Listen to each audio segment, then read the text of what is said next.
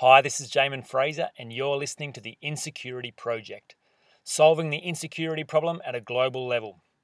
The show is a combination of interviews with experts, authors, speakers, and individuals who've gone on to do amazing things in their life by eradicating insecurity. You'll hear real-life coaching sessions from people who are overcoming insecurity in their life, and you'll hear 10-Minute Tuesday, which is a chance for me to deliver some high-quality personal development content to help you in your own journey. I hope you enjoy the program. Now on to today's show. Well, welcome, John. I'm speaking with John Drury. He's a business mentor and author of a fantastic book called Integrate. I've known John for a number of years now, and we've kind of been in the coaching space together for a while and watched each other's journeys. And our paths have crossed again at the moment. And, yeah, it's really exciting to see some of the cool things that John is doing with business owners and business teams and bringing a really holistic approach to life and work, hence the title Integrate with his book. So welcome, John. Thanks so much for taking the time to have this conversation with us today. And my pleasure. Yeah, really, really appreciate it. It's good watching your journey too. It's exciting to be in this space together. It's a fun space to play in because, and it's quite a privileged space to play in because you're dealing with people's lives and things that really matter. So yeah, absolutely. Yeah, so obviously the title of the podcast is the Insecurity Project, and it's all about this exploration into the stories people live out of and the beliefs they have about themselves, and this exploration around the idea that underneath the issues that we all face, be it in business, be it in family, be it in work, even in sport or in personal life, there's always these limiting beliefs that underlie this behaviour. And so an exploration around the stuff that works in terms of dealing with those things and replacing those limiting beliefs with empowering ones. So really fascinated to hear some of the things that you've applied both in your own life and in your work and business mentoring role. So start with a question which is a really personal one, but something that I think is very interesting and fascinating to understand about your life is just really exploring, what your parents taught you about self-esteem and, whether they modelled healthy self-esteem or whether they had much to say about your beliefs about yourself or whether that was something that wasn't really even spoken about but just kind of you had to make up your own way in that. So, yeah, do you want to tell us a bit about your upbringing and specifically, the role your parents played in forming your beliefs about yourself at an early age? Yeah, sure. I always felt loved and knew that if I needed something, they were there for me, but they weren't really proactive in terms of developing, guiding. I learned to be very self-sufficient very early. My mum and dad were very busy. Dad was a Methodist minister and a fairly insecure man in his early years. He did better after 50 than he did before 50. Right. And he'd grown up in the bush on a farm and only one in his family to go to high school and then to teachers college and then into ministry. So he didn't really believe in himself strongly. And while he trusted me, probably more than he should have, as I got to teenage years and in my as I got older, late teens, I was involved in we had a group in the church and I was playing guitar and I was sort of a natural leader in terms of a facilitator of that. And he gave us opportunities and trusted us to do all sorts of things that probably we weren't ready for. But I think it wasn't actually because it's because he didn't believe in himself. He was letting us have room because he thought it might help him. Yeah, right. It's kind of a weird. So he didn't impart self-belief into me. He more gave me opportunities, which I value and I'm very appreciative of. But I think also he didn't know how to impart it because he didn't have it. So I was pretty shy personally. I learned how to do the public space better than I did the private space, if that makes sense. That I could get up in front of people. Yeah, sure. I could. But when you're on your own by yourself, that's when it was more difficult. Yeah, that's when I struggled. Or one-on-one, I was nervous as with girls. So I learned to function by doing.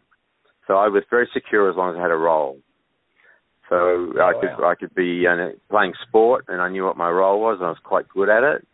I was good at school. I came near the top of my class, and so when I was in those kind of places, I felt confident and secure. But take me out of a role and put me with a group of people, and I would not know what to do. And right through to my late teens, I can remember one time playing cricket, and this pretty girl that I liked was watching the game, and I took 3 catches while we were fielding, and one of them was a screamer. And when we came off the field, and she would say, "Wow, that's fantastic, great catching." I stumbled on my words, and I said, "Oh, which one?" And it came across that I was really stuck up and proud of myself. And she got the wrong idea and walked off. But I was nervous because I didn't know how to communicate off the field. On the field, I knew what to do. So I was really shaking my boots because I wanted to impress her, but did the opposite. So I'm a bit complex, I think, in that regard. Wow. I'll ask you some more questions about that, but I'm really fascinated about, how you found a way to find confidence tied to a role.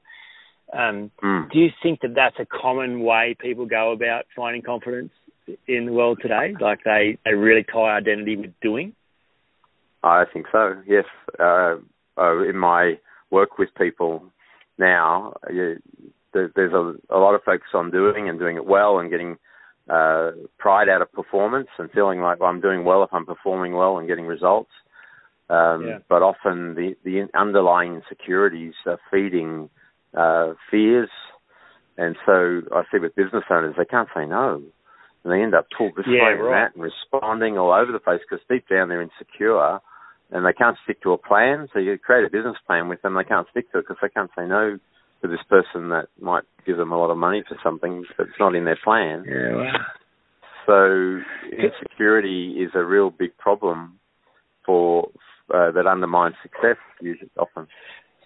Yeah, well, and I mean, busyness is kind of very culturally acceptable today, but very detrimental to health and relationships and productivity, as I'm sure you'd agree. Yes. But it's kind of this underlying thing, well, I feel valuable and secure when I'm doing, so the more that I do, the more secure I'd be. So people complain about being busy. Yeah, that's right. But then the moment they're not busy, they're like, well, hang on, who am I and what am I doing? And so that they kind of suck more busyness back into their world. Yes. Yeah, right. So I have a... sorry, go on. No, you carry on.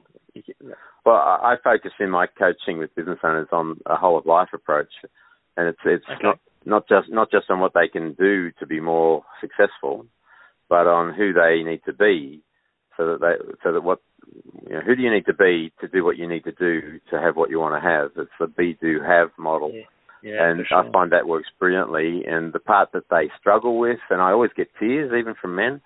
They tear up at least when we're talking about who they are and their identity issues and what are their strengths and what are their weaknesses and their self-acceptance and what are their values and are they sticking to them, living a life that they're happy with. Do they really respect themselves or not? It cuts to the core and it's really critical to building strong, secure foundations. And I know I've had to do that in the last 10 years in particular. I didn't do it. I had issues there that I've worked on, and now I can help others. It's very powerful. Yeah, well, and that's one of the things I really respect about you is that you do smoke what you're selling. So, the work that you do, it kind of comes out of the overflow of your own personal development journey, which is very valuable and very rare. Lots of people out there giving advice that they're not really taking themselves. So, I'm really fascinated if we, go back to this story about your development. I'm really, really fascinated about, first of all, have there been times in your life where insecurity has really limited you, where they're kind of as you've grown and developed as a person, that's been the stuff that's held you back. And then the process of how you kind of overcame that and worked through that. So yeah, can we explore that a bit? First by looking at where it probably limited you growing up. Well, lots of ways. In my relationships, like I mentioned before, with my relationship with girls. In my any kind of interaction, I didn't do intimacy very well. I'm good when I'm functioning. I'm great at functioning. I'm good if I've got the role clear. But opening up about my feelings, my fears, my struggles, my dreams, that kind of heart level with communication is what I call it. When I did get married, we did not do that well. Neither of us were good at this. There was insecurities there, and it became. From what I understand and doing a lot of research and my own experience, I've been married twice now. My first marriage lasted 29 years, but we had a lot of tension and problems because we would end up stirring each other's insecurities quite often, and then getting into a negative spin. Whereas, because I was working hard, I didn't know how to say no to people. I had a need to be needed, all based in insecurities, fear of not being liked. So I'd work extra hard to be liked and get home pooped and tired, and then my wife would resent me, rightly so, because I'd spent myself out there. Coming home, I didn't have much left to give, and she would, instead of being understanding or generous, she would take that as I don't care about you, I don't love you, and so she would just get mad, and that would make me worse. So we didn't go into a negative spin. I said, "What are you mad about now? I'm tired. I'm sick. I'm trying to do a job. I'm doing the best I know how." She said, "Yeah, but it's the trouble. It's all out there. It's nothing here." And so I'd try to put in here, and it never felt good enough. So again, because I don't really think I knew how to love her and do intimacy very well, and I was scared to death of it. So I needed your help about 25 years ago. Well, so what happened? Like, how did you do the work, do the inner work around facing this stuff? Like, can you tell us some of that story? Yeah, well, I ended up in a big mess and had to face myself. So I was in a big role, had 40 staff, a big organisation I was running, community organisation, serving thousands of people here and overseas regularly, doing stuff in other nations. And I was functioning very well, but on the inside, less and less connected to me. Not knowing how to look after me, struggling with a marriage that was not really feeding me. I was alone. I felt alone in the marriage, and so did my wife, as it turned out, but we didn't know how to connect. So, did you have kids as well? Were there kids on the scene? Yeah, three beautiful daughters, and I think we did the parenting thing fairly well. I think it was probably more my wife's credit than mine, but my daughters are great women. They're all married now and with kids, and they're doing well. But the marriage didn't end well, and I had an affair. I kind of found, somebody showed me some affection and some attention, and I stupidly played with it. I sort of played with the fire that came and enjoyed the attention and the flattery of it, and because I wasn't getting much positive attention. And so had an affair, and that blew everything out of the water, and couldn't go anywhere. So the affair ended, and the marriage ended, and my role ended because it's important that I had it wasn't going to play well as having an affair in the organisation. So I ended up 12 months absolutely shattered, living on my own. Working a menial job because I didn't have any emotional energy, and wondering how on earth I got there. Yeah. And this is 10 years ago. So somewhere through that year, I began to do some exercise, I thought, well, I was a bit over. I wasn't grossly overweight, but I was probably 10 kilos overweight and unfit. I thought, well, I want to do something. I started there. I just went to an exercise class 3 days a week after work, and that began to get me physically fit. And I discovered the link between physical fitness and emotional health, and found the incredible benefit. The benefit I couldn't believe how much I felt better. It just started to lift me. Getting fit after 3 weeks of pain because my muscles were sore, and then I really focused in on my nutrition. I didn't have much money, so I got out feeling very guilty. So I left my wife 80% of everything we had, and I just got out with zero, no debt, but no money.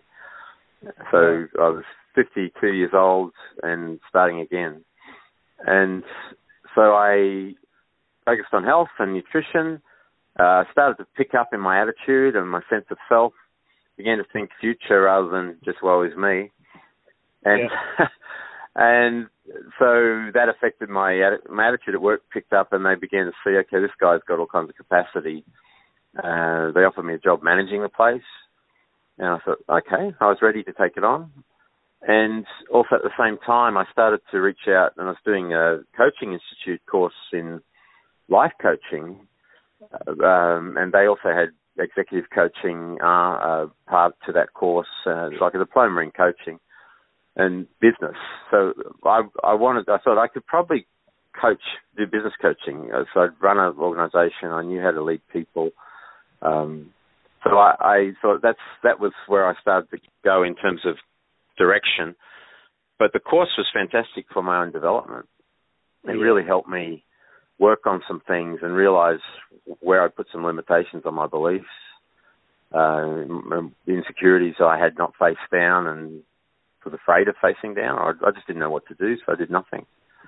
And that became a personal development course, really. I ended up with.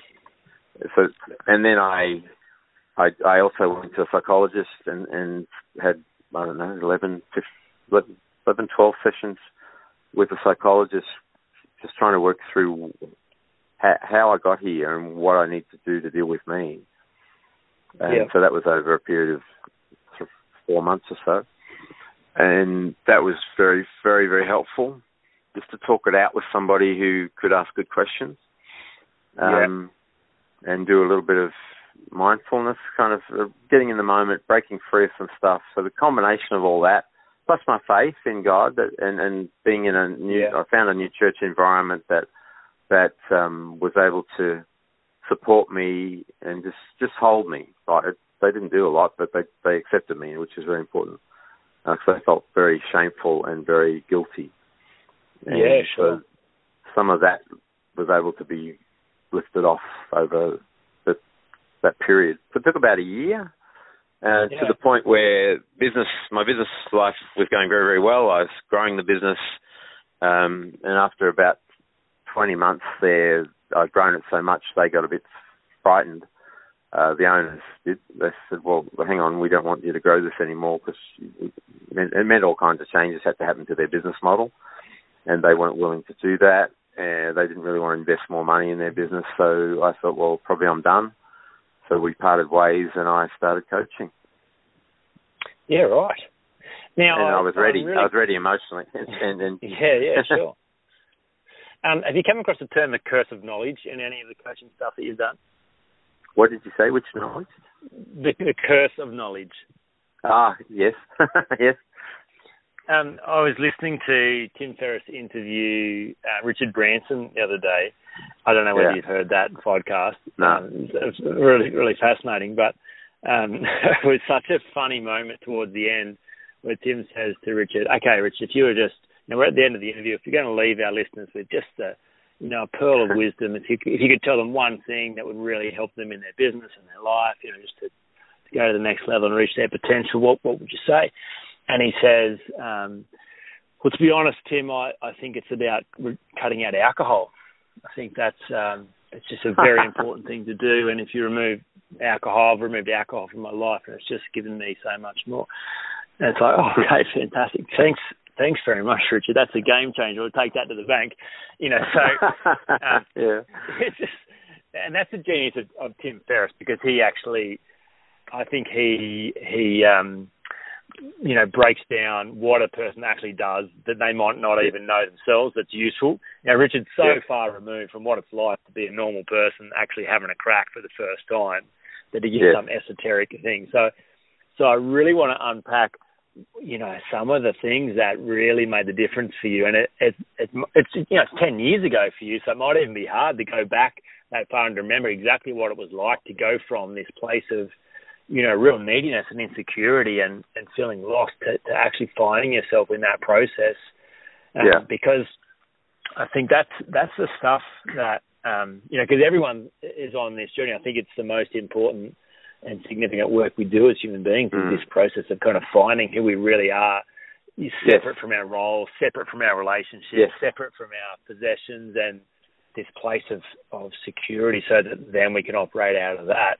So I'm wondering if there's anything in there that really sticks out to you as the work of changing those beliefs about yourself, I suppose. Because obviously exercise was important and nutrition was important and thinking future focus was important. Was there anything else in there that really helped you shift those limiting beliefs about yourself and to actually be okay with who you were?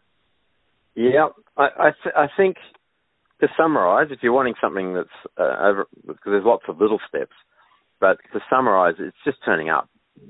I think I kept taking steps, and if I knew everything I knew now back then, I probably would have been daunted and not done anything. So I think the exercise thing was surprisingly a powerful step for me.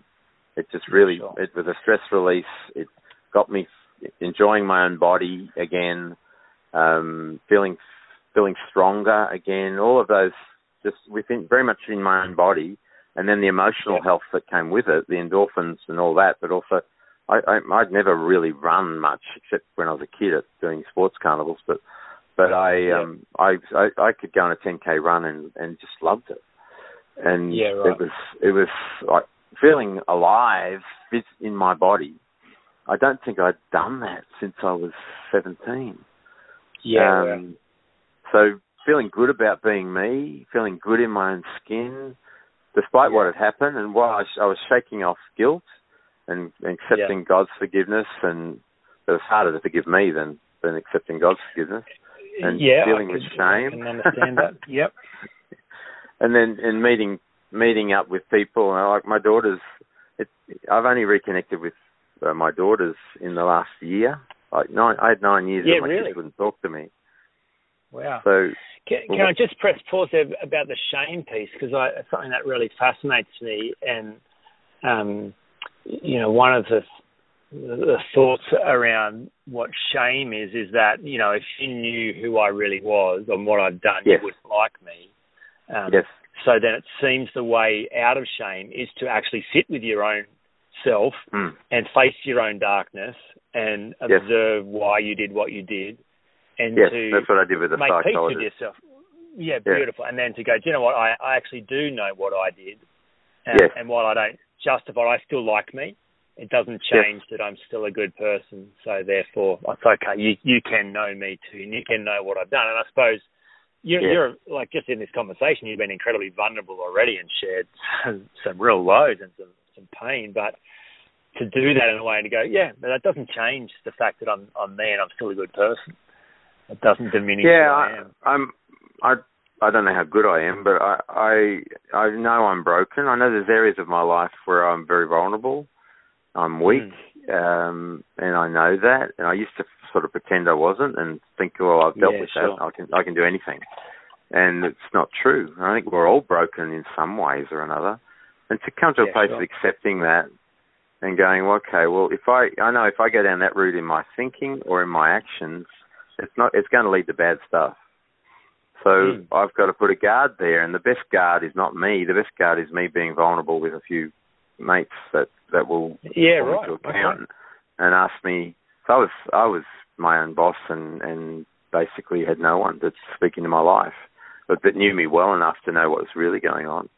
So nowadays I've got 3 or 4 people who know me pretty well, who ask me how I'm going and can kind of read me enough to go, what else is happening? What's really going on? No, well, that's amazing. So having that community of wow, okay, that's really cool. I really need that, and I think men need that. I think we're built for that, and you shouldn't rely on your partner or for that, because there's some aspects of life you need friends to hold you. So that's really important. I was just going to say, there's probably a lot of men who don't have that, who have very superficial level of friendships with people in their world, and no one really knows what's going on beneath the surface. And shame stops you from that, because you think if people, this is stuff people don't want to know this stuff, and if they do, they would reject me. And that's probably how I felt, even when I was running a large organisation. Some of my peers would relate at a certain level, but I wouldn't share this, like my inner angst with them. I wouldn't share that my marriage was really struggling with them, because I didn't know if that was okay, and I didn't know what to do about it, and it just. But, Whereas now I don't carry secrets. I had secrets going on when I was having an affair, and it just ate me up. And when you're carrying secrets, it eats you on the inside, and it makes life hellish. So I stay pretty open and vulnerable. So if someone asks me, obviously I don't sprout it out to everybody, but if someone asks me what's going on, or how are you, or what have you been through, to the level I feel comfortable, I'm willing to share. I don't lie, or I might say, listen, I don't feel real comfortable to share with you. I'd love to get to know you better, and then maybe we can open up about those things. Yeah, right. Well, okay. Just want to double back to something you said about, you said if you wanted me to summarise, it's about showing up. Have you come across the work of Nathaniel Brandon, The Psychology of Self-Esteem? Don't think so.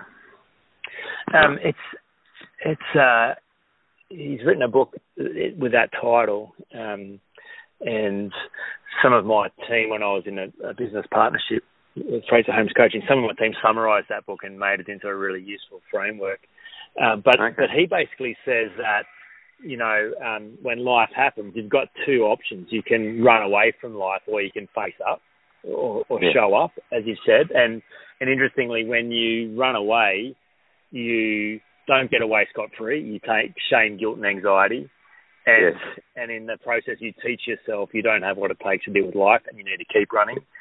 Totally undermines your sense of self and leads to very poor self-esteem and causing you to feel bad about yourself.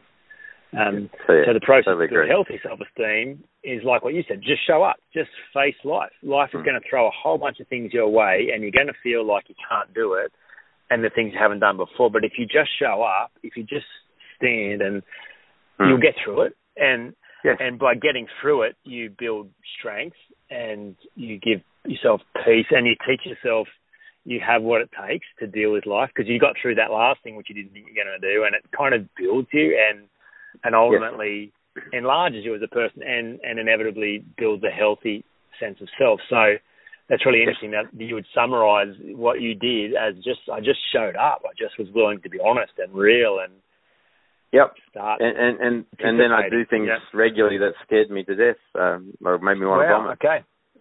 Really? So I just made a decision, starting to work with a business and saying, okay, yes, I can help you.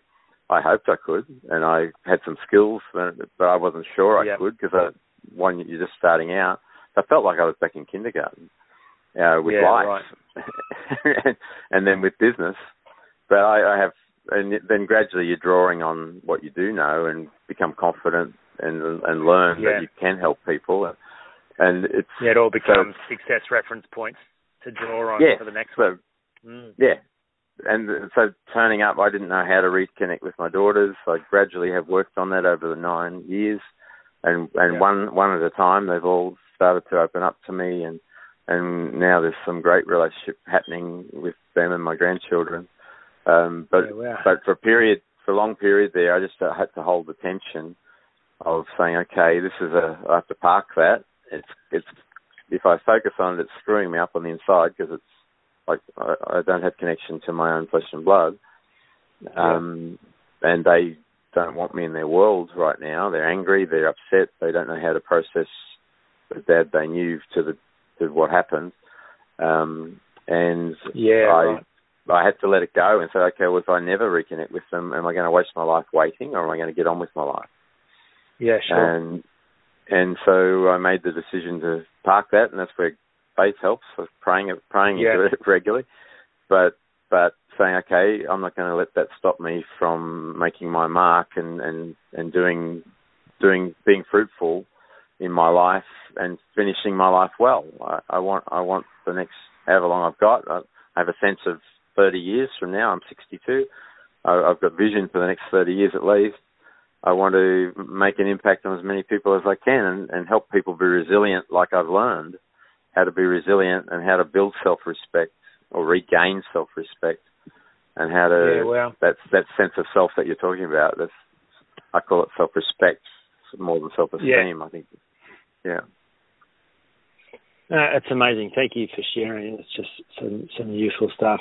So, are there practices or rituals or disciplines that you use regularly? I mean, you have shared some about remaining accountable and showing up. Is there anything else that you use as regular practices to maintain this sense of self-respect, as you call it, or this healthy, empowered view of who you are? A few thoughts. I focus mostly on what I do for people, on the value I add. I know I can help people grow their business and take control of their life so they can build a great lifestyle. I don't think about me or focus on my performance. So when I turn up to help people, I'm not insecure anymore. I'm very focused on helping them. I know I can.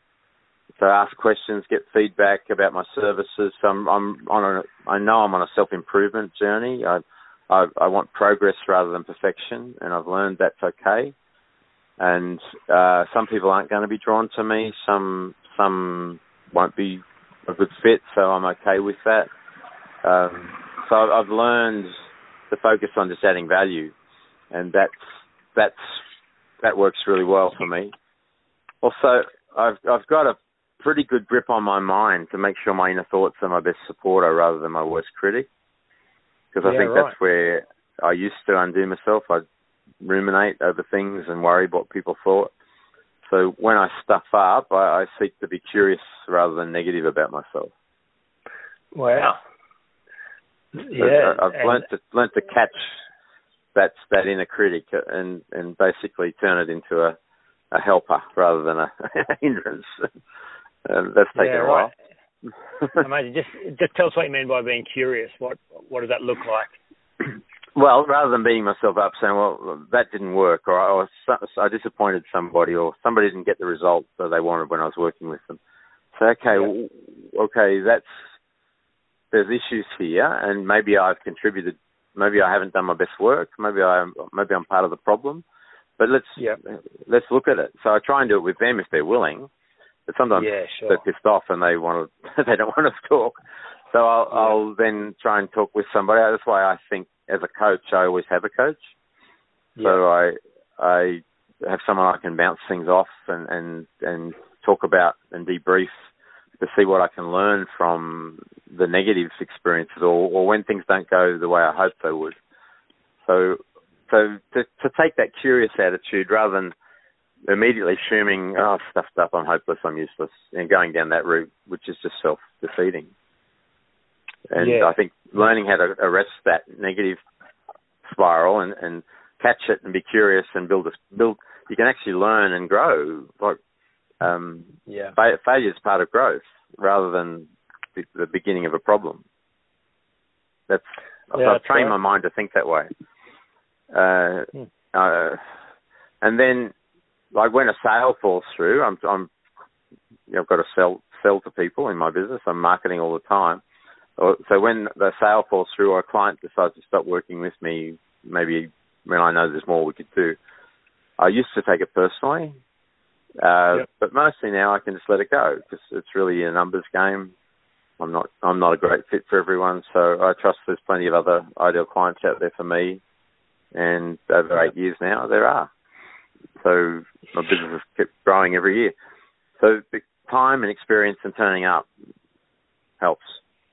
And then, as I mentioned, my faith helps, and my mentors help. I'm married again. My wife is also running a business, and we've got a really good relationship where we can talk things through. There's no negative. We don't feed each other's insecurities. We actually build each other's strengths. So it's a very positive relationship. So you probably get to see the best of each other rather than the worst of each other. Yeah, or if one of us at our worst, we're good at standing by and helping them get through it rather than making it worse. Sure. So for a second marriage, a third of first marriages fail and 2/3 of second marriages fail. So apparently we're fairly rare, but we've managed to build something quite powerful. And friends, I also regularly invite feedback. So I think it's a mark of security. So tell me how I went. Like Definitely. if I've done a session with somebody or with a group, I'll say, I'd love to have your feedback. What have you enjoyed? What have you found challenging? What could I have done better? And take that on board and listen to it. I find if I invite that, people are a bit shocked sometimes, but that's helped me to build my security. Definitely is a mark of security, to be able to do that in the first place. Well done. Yeah. Now, obviously, you've written a book, and it covers all these things that you've shared. Are there other authors on the subject who you've found particularly useful over the years, who've contributed to your own journey? A lot. Yep. Some of this is mindset stuff, and there's a book by Carol Dweck, D-W-E-C-K, it's called Mindset. And she talks about this, developing a curious growth mindset to everything in your world, rather than a fixed mindset that doesn't cope with change or failure. It's a very good book, and it's easy read. She's an academic, but it's a really easy read and very relevant to anybody in the 21st century. And then John Maxwell's got a book called Failing Forward, which deals with this topic. So sort of failure is a necessary part of growth. Babies don't stop trying to walk after a few flops. Neither should we. We expect the baby to fall over a few times while they're learning to walk. But if we start something new we've never done and make a mistake, we kick ourselves. It's just crazy. Yeah. And then another book that's been very, very useful, especially about the attitude, is Stephen Pressfield's book, The War of Art. I don't know if you've read that. A lot of people have mentioned that recently, and it's on my list, but I don't have it yet. I haven't read it. So it's a great little book. To get it. Yeah. It really challenges you to push through the inertia and the inner hindrances that we have, where we kind of say, it's too hard, I don't want to do that. So it just really, he nails you. He nails you. He lays you bare. All your excuses are gone after you read this book. So don't read it if you want to keep your excuses. And because he's saying, come on, you've got to make your contribution to the world. The world needs your contribution. It's like Seth Godin does the same in Tribes. He says, we've got the internet, we've all got a voice now, but so few people are using it well. If you want to be a leader, there's never been a better time, because you can build a voice, you can build a community and build a tribe and do something awesome in the world. There's no barrier to entry. Yeah. And then the world's going to, when you die, mostly people, the regrets on their deathbed are what they didn't do rather than things they did. So I don't want to have too many things that I didn't do that I thought about because I was insecure or I was scared. Yeah, so true. And tell us about your book. My book's called Integrate. The subtitle is Why Work-Life Balance is a Myth and What You Really Need to Build or Create a Fulfilling Lifestyle. It's available on Kindle through Amazon, or it's available in bookstores in Australia. So it basically helps people think about how they're going to integrate their work with the rest of what's precious in their life. And it's really written for high achievers, for business owners and corporate executives who want to be successful, who don't have any problem getting up and going to work, but do have a problem putting it all together with their life. Sure. So they succeeded in business, but their relationship is suffering, or their health's no good. Or... Yeah, exactly. Yep.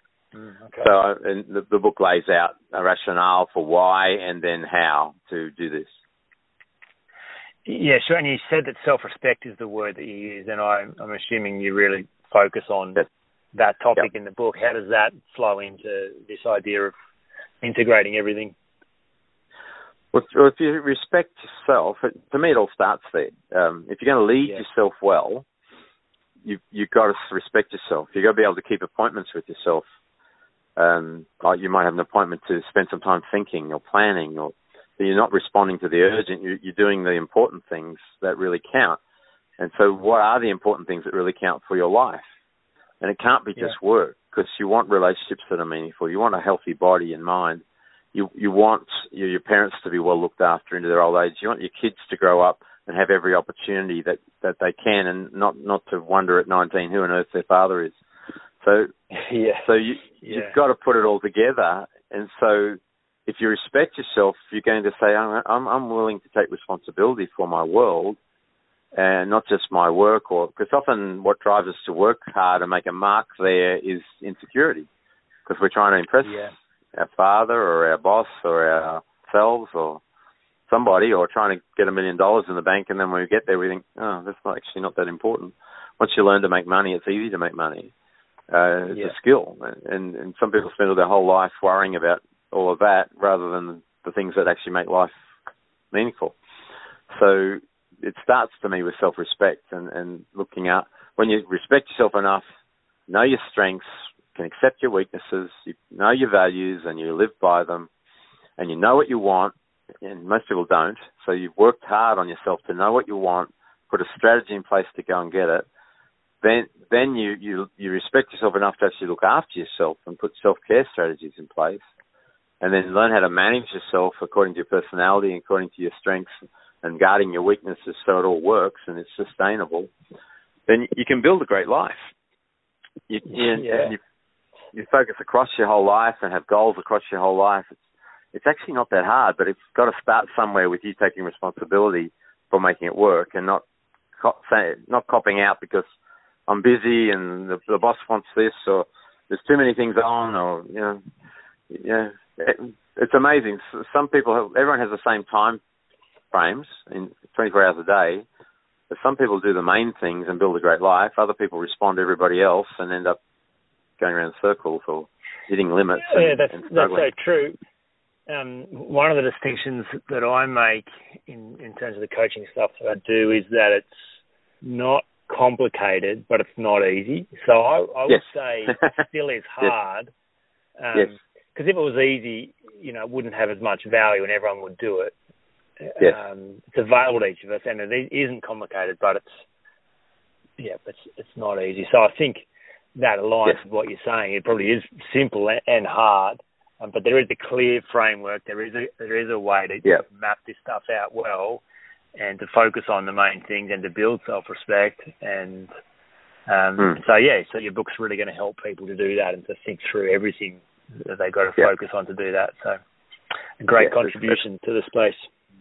It's why we need a personal trainer or a personal coach, because I know when I exercise, when I have a personal trainer in my life that I'm paying to inflict pain on me, I do far more work than if I turn up on my own. I'll probably do 50% or maybe even 100% more with a trainer than I would on my own. Even though I know how to do it and I know what to do, I don't do it.